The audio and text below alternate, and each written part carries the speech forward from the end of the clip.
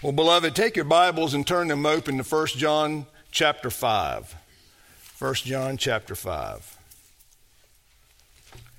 Now, I'm going to read from verse 13 down through the end of the chapter, but before I read from God's Word, let's ask His blessing upon us.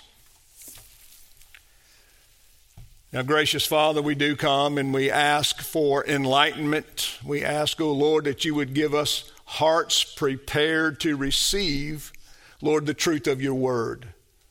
And give us the desire to humble ourselves under its teaching.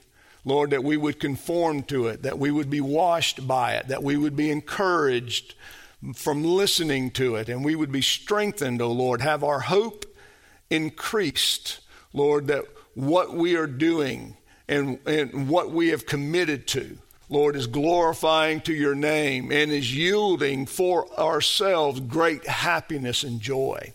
And we pray this in Christ's name. Amen. Now, beloved, hear the word of the living God. And John writes, he says, "These things I have written to you who believe in the name of the Son of God, so that you may know that you have eternal life. And this is the confidence which we have before him, that if we ask anything according to his will, he hears us. And if we know that he hears us in whatever we ask, we know that we have the requests which we have asked from him. If anyone sees his brother committing a sin not leading to death, he shall ask, and God will for him give life to those who commit sin not leading to death. And there is a sin leading to death, and I do not say that he should make request for this. All righteousness is sin, and there is a sin not leading to death. We know that no one is born of God who sins, but he who has been born of God keeps him, and the evil one does not touch him. We know that we are of God, and that the whole world lies in the power of the evil one. And we know that the Son of God has come and has given us understanding so that we may know him who is true, and we are in him who is true. In his Son, Jesus Christ, this is the true God and eternal life. Now, little children, guard yourselves from idols." Thus ends the reading of God's word. You may be seated. In keeping with my word, I was asked by several of you that if I would address the topic of assurance. Having spent time, and we spent several sermons unfolding the parable of the sower, it seemed fitting that after that parable that I would address what is assurance. Can we have assurance of salvation? And if we have our assurance lacking, what do we need to do to increase it? What do we need to do to revive our assurance? Now, this is a very important question. It's a question that believers have wrestled with, throughout history. Even in our confession of faith, the Westminster Divines devoted a whole chapter to the assurance of salvation. Now, they felt the need to do that because even in their day, there was a lot of misunderstanding, a lot of superstitious ideas concerning assurance, and they wanted to address it scripturally so that God's people could be strengthened with the truth and have the strength needed and necessary to carry on with their Christian faith. Now, even today, assurance is all over the place. The idea of assurance is all over the place. One of the reasons the Divines wrote on a chapter on assurance was the misunderstanding that the Catholic Church was spreading about assurance, because they did not believe, the Catholic Church did not believe you could have assurance. They just had a strong probability. Maybe, possibly, could be. And in order to gain, now you can imagine living under that kind of idea. We really don't know. All we can do is do the best we can. And when we close our eyes and take our last breath, and then we just leave this world hoping so. I don't want to leave this world this way, and I know you don't either. That's not the way to leave this world. Especially when the Bible says we can know these things. And we can know we have eternal life. We can know for a fact that we possess the grace of salvation, that we possess Christ and He possesses us. And that's the reason the church spent a lot of effort with indulgences and with confession and giving those special anointments from the priest. That is, you could go pay the church money and the priest would anoint you and bless you and give you that assurance. And the Westminster theologians rejected that idea, and they said, well, that's superstitious. We reject that idea because assurance of salvation and grace cannot come from man. It can only come from God. It can only come from the Holy Spirit bearing witness to our own souls that we are the children of God. It's not something that we can conjure up ourselves or someone else conjure up for us. How many times, and I wonder, and I'm not asking for an outburst of answers, but I want you to answer it in your hearts. Have you ever gone to a close friend and you confess to this close friend, I'm struggling. I've fallen into sin, and now I really don't even know that I'm a Christian. And the friend look at you and say, well, if you're not a Christian, I'm certainly not a Christian. You're the best Christian I know. You should have all the assurance that you are a Christian. Now, encouraging words, right? We've probably heard those things. I mean, we've probably, and then even our best friend began to confess their weaknesses. And then there was this just session of just laying out before the two of you these weaknesses. But the problem is, beloved, that's not assurance. As much as we love each other and as much as we want to help each other, the last thing we should ever want to do is to give our brothers and our sisters a false assurance.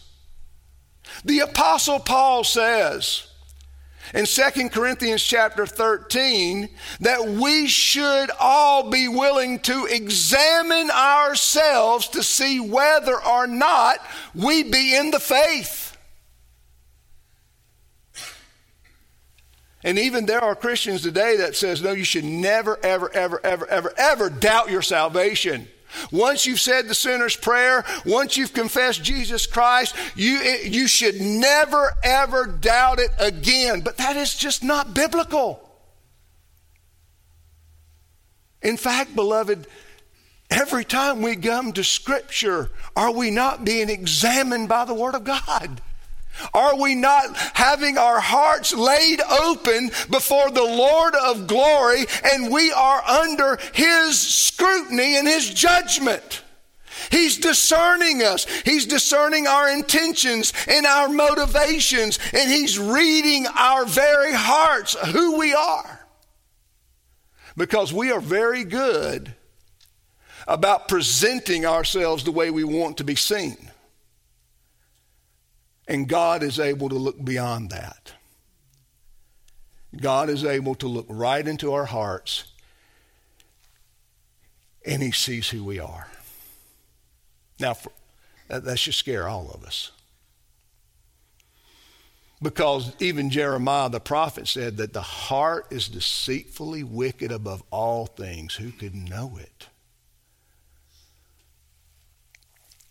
When you look at passages like the parable of the sower, and you come to realize that out of all of the people that are hearing the word of God, there is only one that is truly, who has truly savingly received that word and knows the Lord. There's only one out of the four that Jesus commends, and that's the one that bears fruit and more fruit and lots of fruit. All of the rest are, well, they're counterfeits. They're not genuine. Though the two of them may have the appearance of being genuine for a period of time, we don't know how long, and for everyone it's different. Sometimes people make a profession in Christ and fall away really quickly. It's just a short period of time that they realize that they cannot walk with Christ and walk with their old buddies.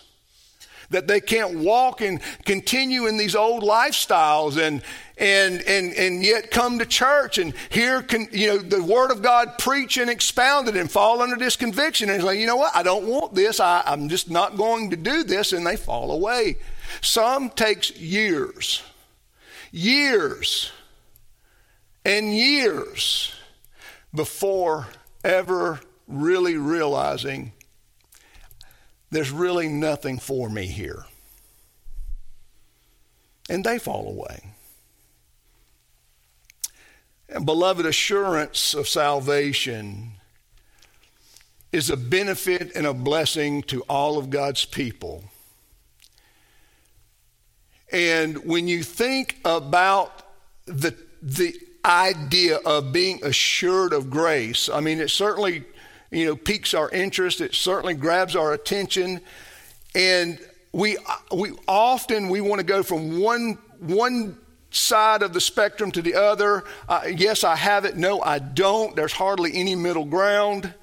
And yet, the scriptures speak to not only the infallible knowing we have Christ, that is, we can know infallibly we have him without reservation, but that also Christians are often assailed and tempted and tried and put under some severe tests in order to strengthen and to bring out the best in us, but also to flush out the worst that needs to be addressed. Oftentimes when we forego making those choices and decisions that we know we should make for righteousness' sake, the Lord is patient, but often what the Lord will do is after a season and we have not addressed that particular area in our life, what does the Lord do? He brings it to trial.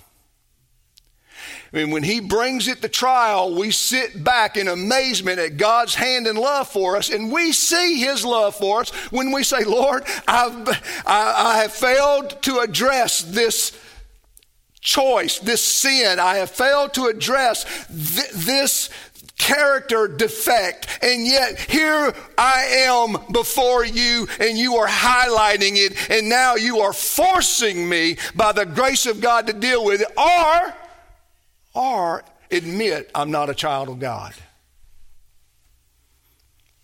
And those are the tests. It's only a pass or fail thing. Okay? I like what the Puritan Thomas Watson said about assurance. And because in addressing assurance with God's people, he asked the question, he says this, does this infallible assurance belong to every believer? And all who have made a profession of faith. Does this assurance belong to them? And he answers the question, I think, in such wisdom. He says this, he says, well, yes, put that in your notes. They have the title to it, but not all Christians fully enjoy the benefits of it. Yes, it's yours. But what's lacking? The benefits, the flowing that benefit of assurance that flows out of that justification and that sanctification? Have you taken full ownership of it? Is there still this? What's lacking? Now, I can't answer that question for you. I can answer it for myself. You have to answer that question, all of you. You have to say, well, I have the title to this, but have I fully enjoyed the benefit of it? And that's why this is important, and it's why the divines wrote a whole chapter on it in order to address the superstition of their day, but also to encourage the people of God. This is what you have in Christ. Take it and own it. Take possession fully of it. Now listen to me. There are basically three kinds of people that I'm addressing in this sermon. There are those that have the assurance of salvation that ought not have it. I mean, there are those who, what the scriptures would call hypocrites. They don't own Christ. They do not have possession of that saving grace. And there's no reason at all to believe their testimony. Now, this is referenced in the book of Job, Job chapter 8, where the idea of this hypocrisy is a lot like a spider's web. Now you think, how is hypocrisy like a spider's web? When it comes to thinking about one's salvation and standing before God. Well, where does the spider web come from? The spider. The spider produces the web from its own bowels and spins the web out for its house. Hypocrisy is self-generated. This confidence is self-generated. It's not based upon the promises of God. It's not based upon an accurate understanding of the Word of God. It's not based upon the means of grace. It's not based upon anything outside of us. This hypocrisy comes from within. That is, we have nothing. We have confidence because we have confidence. And that's an issue in our day. In our day. I doubt very many of you are suffering from Catholicism. But one thing this nation suffers from, and I think the world in general, is just an overconfidence in self. I mean, I'm going to confess a very shallow form of entertainment that I partake in. I'm trying to think of the name of the show where people go and sing and they try to win an audience, and they go to Hollywood and they starstruck. I don't know what it's a show about picking the best singers out there, but that's not what is entertaining. What's entertaining is to watch the ones that come and try to sing like me. And you're laughing out too loud. And they go and they audition for this spot, the golden ticket. And they're awful. They're awful. I mean, I think I can sing better than some of them, not all of them. And I'm sitting there cringing the whole time they are singing, and I'm saying, you know, that boy, that girl, their mama should have told them they could not sing. Their friends should have told them the truth. Instead of buying the fantasy that somehow they could sing well enough, in the top 2% to go and audition and to win a spot in this show. It's awful. And what is the worst part is, when they're told they're awful, they argue with them.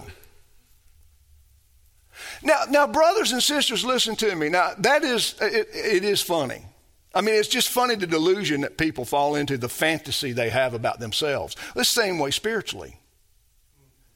We profess to know Christ when there is absolutely no evidence of knowing Christ in our lives. It's a fantasy. And you can watch movie after movie after movie, even what we would call the decent movies. Listen to any time they start talking about faith. Anytime. And here's what you're going to hear. Faith and faith. Believe it because you want to believe it. If you think it's so, it's so. Well, beloved, that's not faith. That's not genuine trust. You can't have a genuine trust in nothing. You can't have a genuine trust about a salvation that you don't possess, and it don't originate with you, and it doesn't come from you. You don't own that to give that away. You either have it or you don't.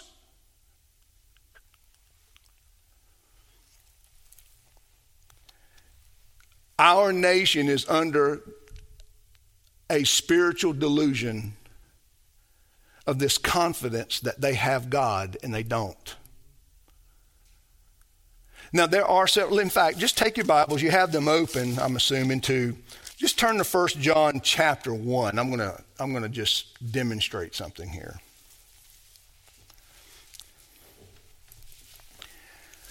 In 1 John chapter 1, now I want you to listen to the words and let me set the stage. In keeping with John's thoughts, I mean, John has a pattern of writing that's identifiable. He has a way that he likes to present these spiritual truths, and he pretty much keeps with the system. Well, now I want you to see how John begins to contrast light and darkness, sin and righteousness. Now keep that in mind because it's important, because you're not going to be able to understand the passage unless you understand how these two relate together and are different. Okay? Comparing the two, but able to discern the differences. Now notice in John chapter 1, verse 5, he says, now this is the message we have heard from him and announced to you, that God is light, and in him there is no darkness at all. Now you see light and darkness as basically they are statements that has a lot to do underneath them. In verse 6, he said, if we say, now notice the if we say that we have fellowship with him, yet walk in darkness, we lie and do not practice the truth. If we walk in the light as he himself is in the light, so he's light and he's in the light, we have fellowship with one another, and the blood of Jesus, his son, cleanses us from all sin. Now let me stop there and sort of unpack it a little bit. Notice what John is saying. He says, if we come and we make the confession of faith that we know God, that's what's happening here. John says, listen, you come and you make this profession of faith. You say you know God. He said, however, while you make that, in that moment of time, when you make that profession of faith, at the same time, you're walking in sin. And Pastor Otis dealt with that a couple of weeks ago, the importance of the verb tenses. To make a profession of faith while walking in sin means you have testified, and your testimony is a lie. It's a lie. Look at verse 6, because you do not practice the truth. If we walk in the light as he is in the light, then we have fellowship with one another, and the blood of Jesus, his son, cleanses us from all sin. What he's saying is, listen, as we profess to know Christ, and if we're walking in truth, then as we stumble and we confess our sins, what does Jesus do? He cleanses us from our sins. Why? We're walking with him. We're not practicing sin. We're trying to stay away from sinning. Yet we still, out of weakness of the flesh, we fall. Verse 8, If we say that we have no sin, we are deceiving ourselves and the truth is not in us. Now, think about this. That is a profession of faith, walking in sin, and to say, I have no sin. I'm not sinning. That's the connection. You got to take the context. He's not saying, I don't sin and I've never. No, as he makes this profession of faith, as he walks in sins, and when he's confronted about it, what does he say? I don't sin. I'm not doing this. I have a relationship with God. He says, you're deceived. Because if a person truly knows the Lord, they strive to walk in the light. They walk in the light. Verse 9. If we confess our sins, he is faithful. Now, to confess sin is to imply that we sin. You don't confess something you don't do. We profess him, we walk in the light, but as we walk in the light, guess what we do from time to time? We sin. And what must we do? What is the act of obedience once we sin? We don't stay in that sin. We don't wallow in that sin. We don't go brag about that sin. We don't go shout that sin to the world. No, we take it to God. We take it to the Lord and we confess that sin. And John says that he is faithful and righteous to forgive us our sins and to cleanse us from all unrighteousness. And that's what we want. That's what we did this morning. We came in this morning, we came in to worship the Lord together, and we did not want to be guilty of hypocrisy. We did not want to be guilty of bringing ourselves as a dirty vessels to the Lord. And so what did we ask the Lord? Once we acknowledged his majesty, his glory, once we hallowed and honored his name, once we paid due reverence to him, what did we do? We confessed our sins together, didn't we? And we acknowledge that, yes, we've stumbled, Lord, but we are your children. We are walking in your ways. And yes, along the way we have fallen and we have misstepped and we've said things and we thought things and we've done things. Lord, we can bring them to you. Our conscience is bearing us as needing to confess it, and we bring it to you, O Lord, because we know that only those who walk with you are those who walk in the light because you are light. Amen? Does everyone see that? And so that's the importance of this assurance. What is this assurance? I've talked about it. I've mentioned it several times. We're kind of halfway into the sermon, but what is this assurance? Well, it's a strong persuasion. A very strong persuasion of something. That's what assurance is in general. Turn your Bibles to Romans chapter 8. Now, we've read this in John. We've taken this all through John. For John to even write, these things I write unto you that you may know you have eternal life. That's a strong persuasion that what? You can take the epistle that I've written, you can make application to it, and you will know you have Christ as your Savior. You'll know these things. They'll belong to you. You will possess this grace of salvation without wavering. Infallibly. Romans chapter 8.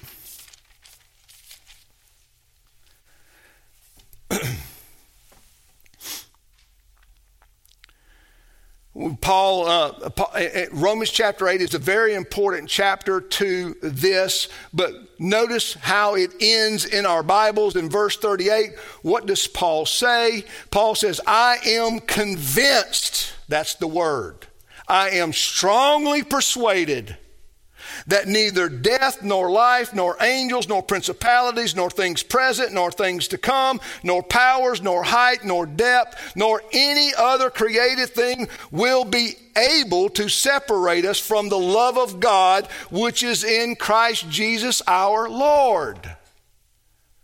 Paul confesses to this infallible assurance as he writes this epistle to the Romans. He says, I am persuaded, beloved, that nothing can separate us from the love of our God. And you can see the possession of that assurance for Paul to be able to do what he did. I want you to think about all the things that Paul suffered. He was stoned, taken outside the city, and stoned with rocks. He's chased out of town. He was mocked, ridiculed. He was shipwrecked, snake bitten. Paul had plenty. He suffered hunger. All his friends left him at certain points in time, that important friends that he was depending upon that help him in certain times of ministry. Guess what? Gone. Paul says, I've been left alone. I've been left hungry.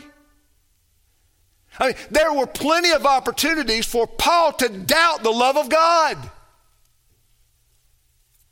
And yet, Paul, listen, it's not that Paul was Superman. But Paul, like we need to do, bring ourselves under the dominion of the Word of God, under the teaching of the Word of God, and constantly be reminding ourselves who loves us and who do we love. Who do we serve? In fact, Thomas Watson says that the assurance we're talking about here is that we are the children of God and the love of God is in us. Now I'm not talking about your love for God. That's subjective, isn't it? My love for God may be strong on Sunday, may not be so strong on Friday. What Thomas Watson is talking about when he unfolds the scriptures there in Romans, what he's saying is, no, that the love of God is in you, that God loves you, that God has made you his son and his daughter, that he has brought you out of the world into his family and made you his possession. And now, by submitting to the Word of God, by the Spirit of God working in you, now you bear out the testimony that you are the true child of God. Stay in Romans and look back. Look at the earlier part of the chapter. Let me find that particular statement. Look at verse, let's just look at verse 16. Or back up to 14. And this is what Paul writes. He says, for all who are being led by the Spirit of God, these are the sons of God. For you have not received a spirit of slavery leading to fear again, but you have received the spirit of adoption as sons, by which we cry out, Abba, Father. Verse 16, the Spirit himself with our spirit testifies with our spirit that we are the children of God. Now, Robert Shaw goes into great explanation on this statement in his commentary on the Westminster Confession chapter on assurance. And he clears up a lot of mysticism and a lot of confusion. And I think that confusion probably might exist here this morning, or at least we can strengthen the right position as well.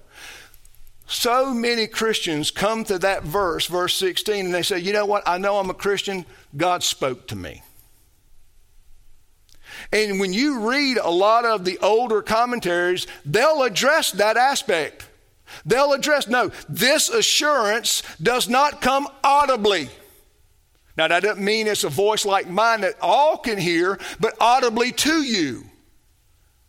He said that's not the way it works.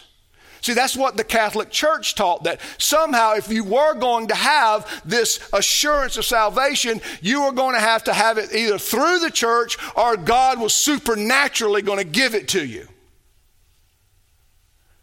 And they rejected both of those understandings, and this is how they understand the passage, and this is the one that makes sense. And this is the one that is in keeping with the whole counsel of God's word. And that is this. How does the Spirit of God testify to your own spirit?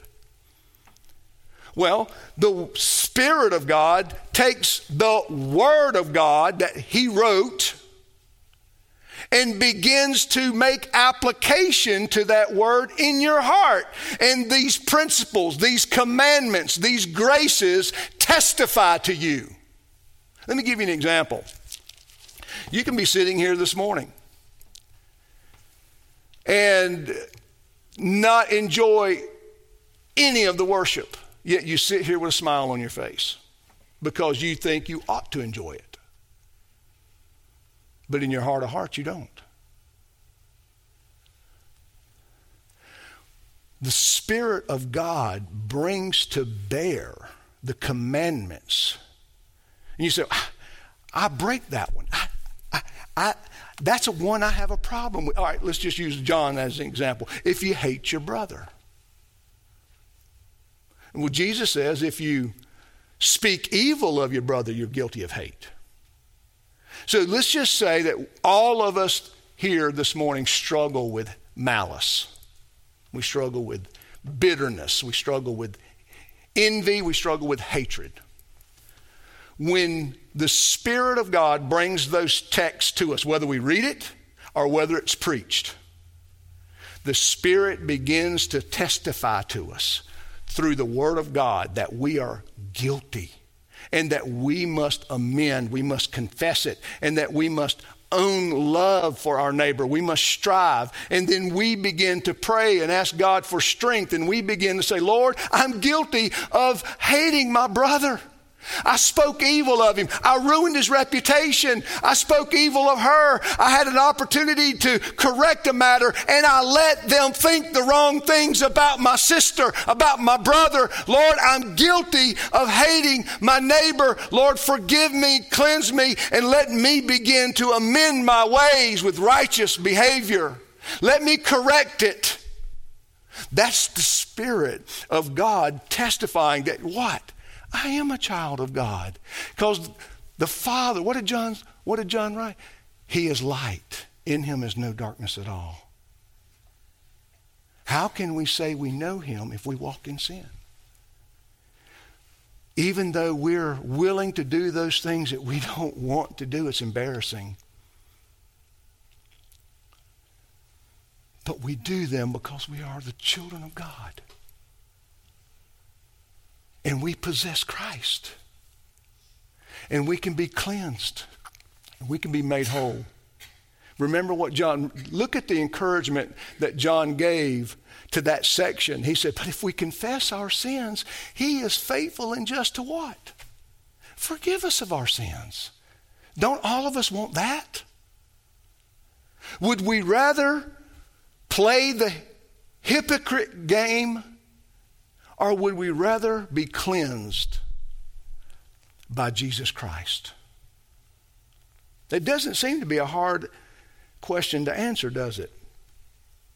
You see, the Holy Spirit, that is, the Holy Spirit is never, I guess let me turn it around and present it this way. The Holy Spirit, beloved, is never going to come and affirm to you salvation you don't have. Ever. The Holy Spirit can't lie. The Holy Spirit's God. God cannot lie. Remember what John said? He's light. In him is no darkness at all. The Holy Spirit is never going to convince you you have Christ when you don't. So when the Holy Spirit comes to you to testify that you are the child of God, it's not a matter of sin, because if we have sin, what are God's children willing to do? Confess it. And to walk beyond it. And to kill it with the acts of righteousness, with the willingness and to humble ourselves and to walk before our God in humility. You see, beloved, this is why you can't just conjure up for yourselves assurance. You're not going to be able to look at your calendar and go, Sunday, check. I haven't missed a Sunday in 5 years. I'm really righteous. I think I'm a child of God. That's not the way you judge that. We have to go to the inside of the man. brothers and sisters, listen, hypocrisy is as old as the world. Okay? When you're dealing with counterfeit graces, that is those things that look like grace, but they are not grace.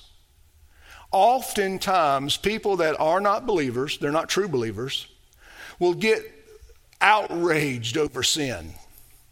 Not because they don't love it, but because it's the outward thing to do. It's the moral thing to do. It's the societal thing to do. There's a lot of virtue signaling going on all over the place about the critical race theory and all these other things. People that don't believe it, but they hallow it.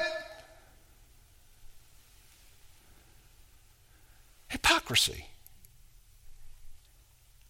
From the inside out, we exist.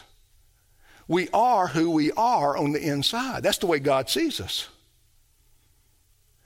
And what we have to understand is not the moral outrage that should give us confidence. It's what we love and what we desire for ourselves and for our neighbor, for our children, for our wives, for our husbands, our families, our churches. It's one reason the church is willing to tolerate gross, heinous sins is because ultimately they are okay with it. Now, I may not practice it, but, I would if I could. It's hypocrisy because God knows that. And that's the way God sees that person. And the child of God comes and knows this. And the testimony of the Spirit says what? Confess it.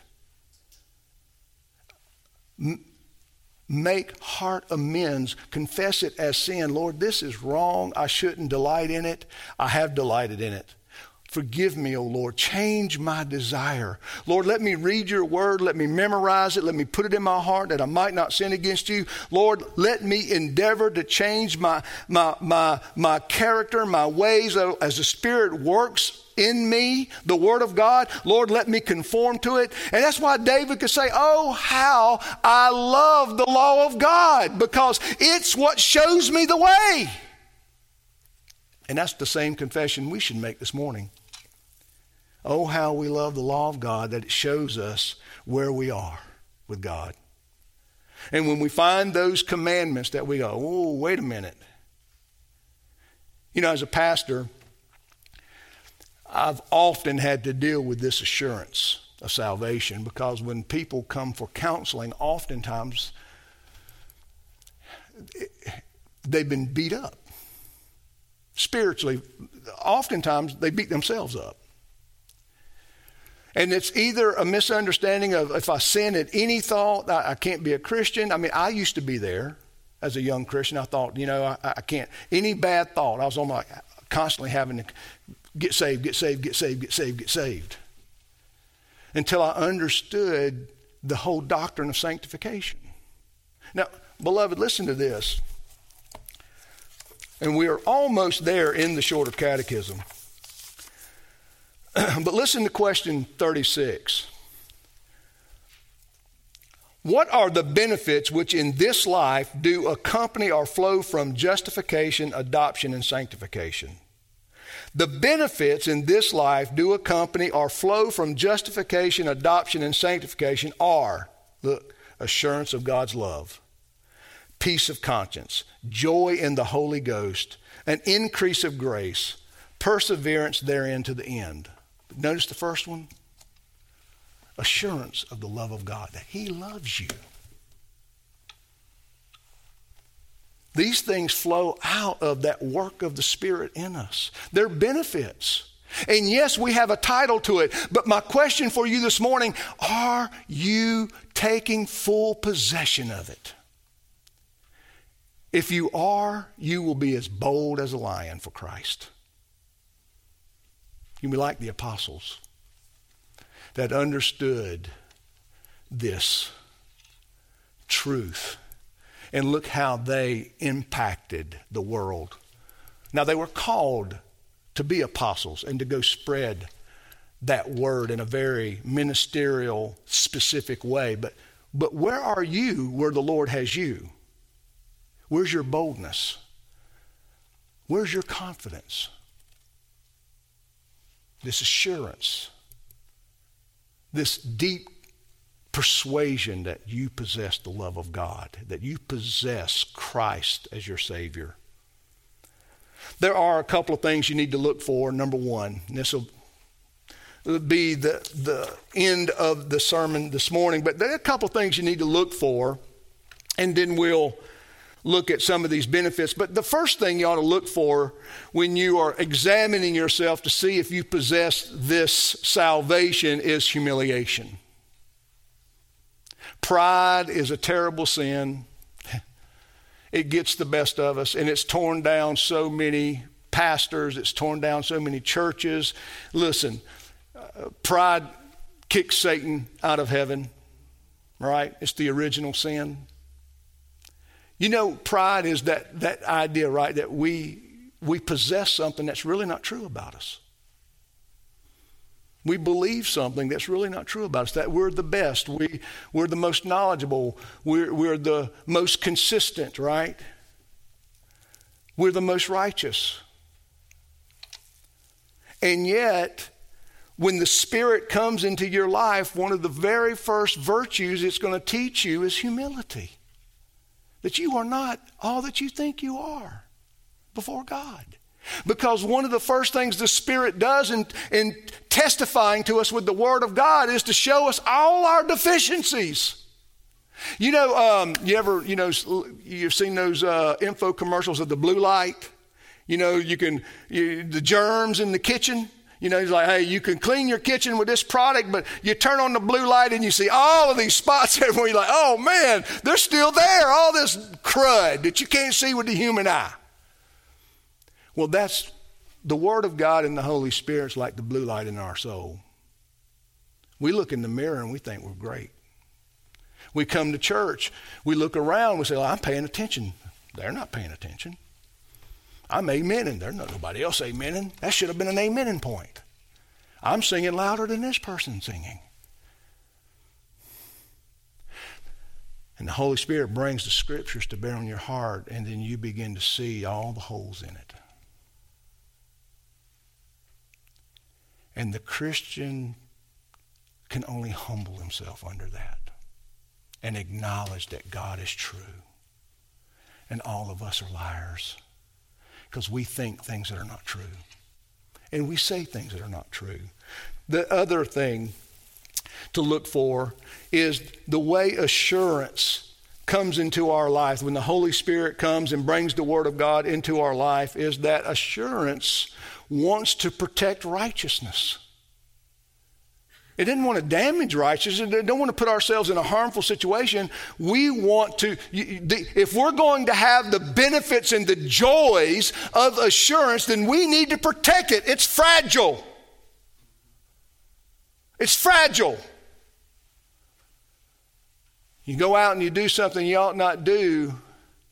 How often when you look in the rearview mirror driving down the road, you start weeping because you said, Lord, I thought I was past this, and a month ago I was crying out to you asking for forgiveness, and now here I am again. It's fragile. And the Spirit of God works the Word of God in us, and He wants to protect us from that. Why experience that when we can say, no, I'm not going over there. No, I'm not participating in that. No, I'm not hanging out with you. No, we're not doing this. I'm not talking about these things. The Word of God, beloved, is the key. John says, I write these things so that you may know. The Word of God is the key to your assurance. Are you reading it? Are you meditating on it? Are you listening to it being read? Are you listening to sermons of preaching the Word? Memorizing it? That is, if my confidence lies upon the Holy Spirit bringing to bear the revelation of God to my heart and soul, then I should know it. I should learn it. I should devour it. I should eat it so that I can be strengthened in order to make those decisions that I need to make. And most of these decisions are what? Discerning one thing from another. This is good, this is bad. This is not good for me.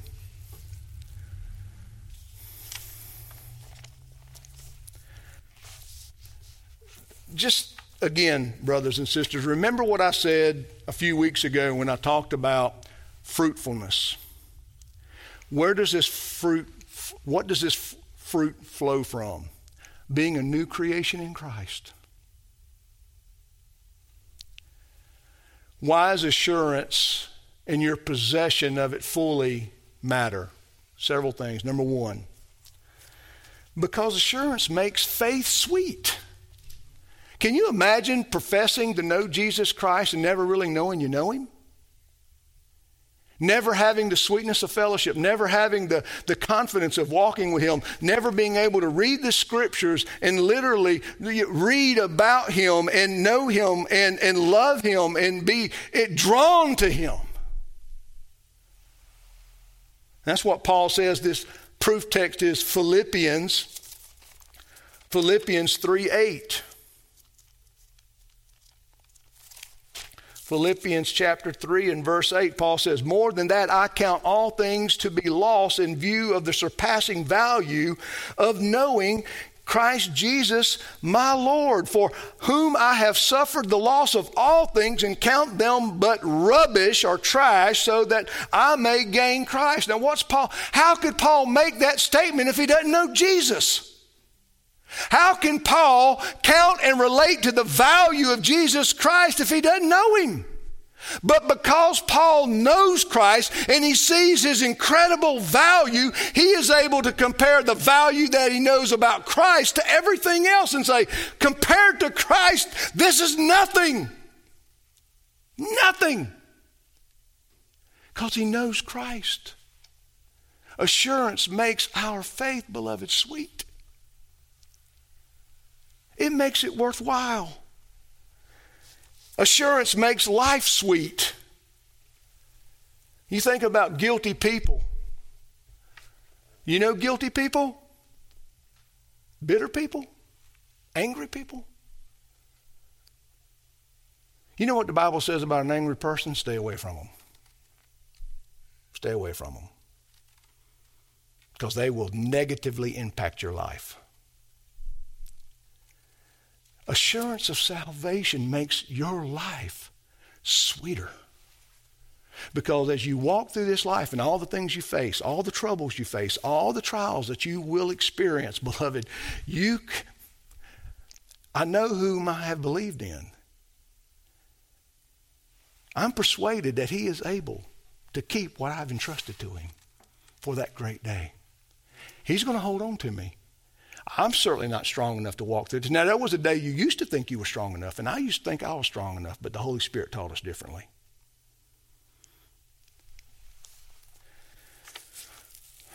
Nehemiah chapter 8, verse 10 talks about the joy of the Lord is our strength.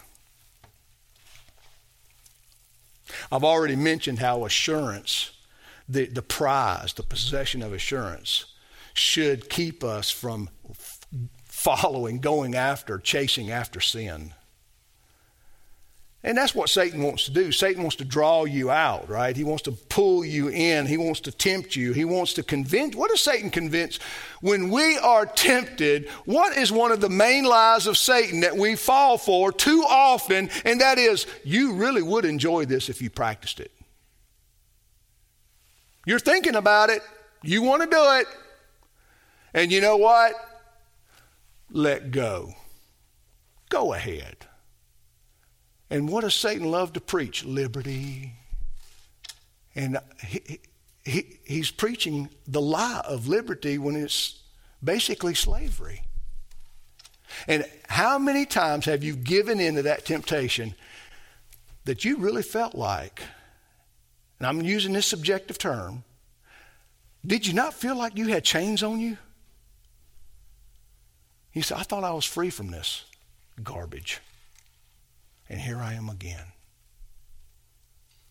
And there's a lot of sins that are prominent today that's exactly the way people talk about them. Bondage. Why? Because that's exactly what they are. They're bondage. and they hold us down, and they suppress our freedoms, they suppress our liberty, they suppress our happiness, our joy, all that we've got in Christ to take possession of. Sin suppresses it. Satan wants us to doubt the promises of God just like he did with Adam. Assurance increases our contentment for Christ, with Christ. I have all that I need.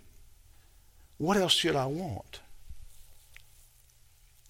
It gives us a peace when we suffer trials and tribulations, James chapter 1. It allows us to go, not that we're not talking about fake. We're not talking about, suffering with a painted smile on your face. That's not what we're talking about. But we're talking about knowing that I don't suffer in vain. Christians do not suffer in vain.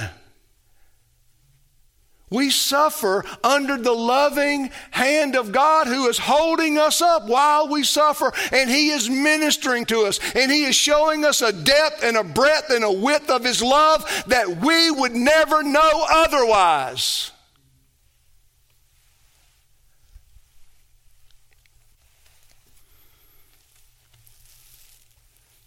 And it gives us, and this is my last point, it just gives us the assurance that when we close our eyes and take that last breath, that when they open again, we'll be in the presence of the Lord, the sweet presence of the Lord. Now, his presence not always sweet, all right?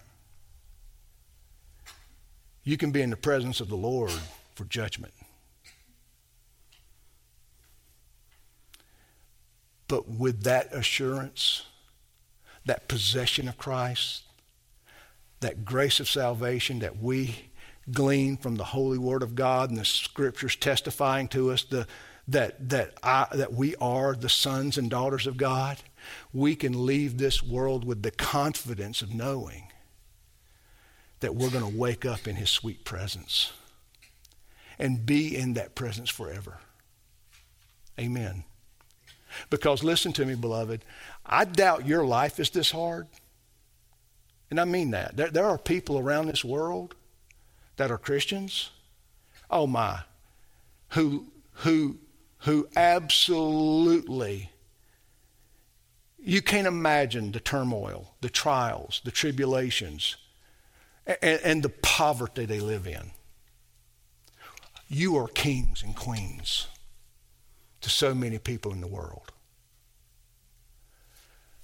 But yet they can live in those conditions. And we could too if that's where God takes us, knowing in whom we have believed in, that he is able to bring us through and to keep that which we've entrusted to him for that great day. Now, beloved, assurance is no small matter. It's certainly much deeper than I've presented to you this morning. But it's worthy of your study. Go look at the confession. Question 36 in the shorter catechism, question 86 in the larger catechism. There's a whole chapter on it. Take that, study it, meditate on it.